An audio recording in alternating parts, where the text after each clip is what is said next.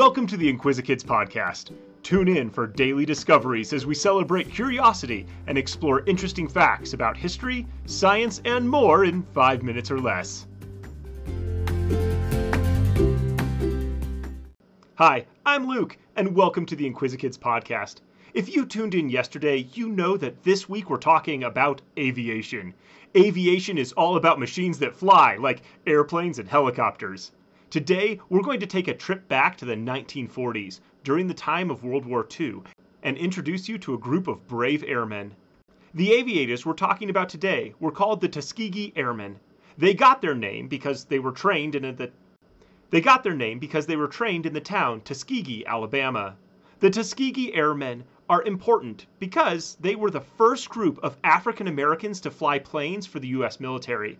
During the time of World War II, the U.S. military still separated people based on the color of their skin. So the Tuskegee Airmen were made to serve completely separately from people with white skin. During the war, these brave pilots flew warplanes in Europe and North Africa. Most of their missions were flying small planes that surrounded and protected bigger bomber planes. The Tuskegee Airmen flew more than 1,500 missions and received more than 800 medals for their outstanding service. Let's meet a couple Tuskegee Airmen. The first important person to meet is Benjamin O. Davis Jr. He was one of the first African-American pilots to graduate from the Tuskegee Army Airfield, and he later became the commander of the Tuskegee Airmen. Years after the war, the U.S. government was ready to end racial segregation in the military. This means that all people of all skin colors would be able to serve alongside each other. They called upon Benjamin O. Davis Jr. to help draft a plan for equal rights in the U.S. Air Force.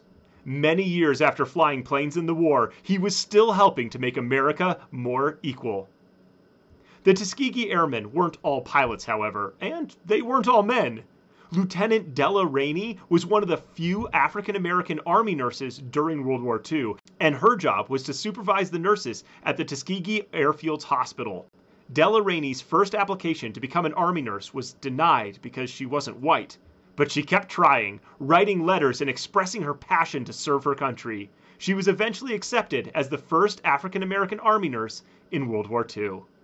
The Tuskegee Airmen not only fought bravely for their country in World War II, they also helped America take a big step toward equality.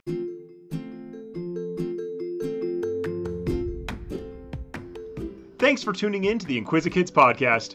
If you want to see the sources we used for this episode or send us some listener mail, you can find links in the episode description.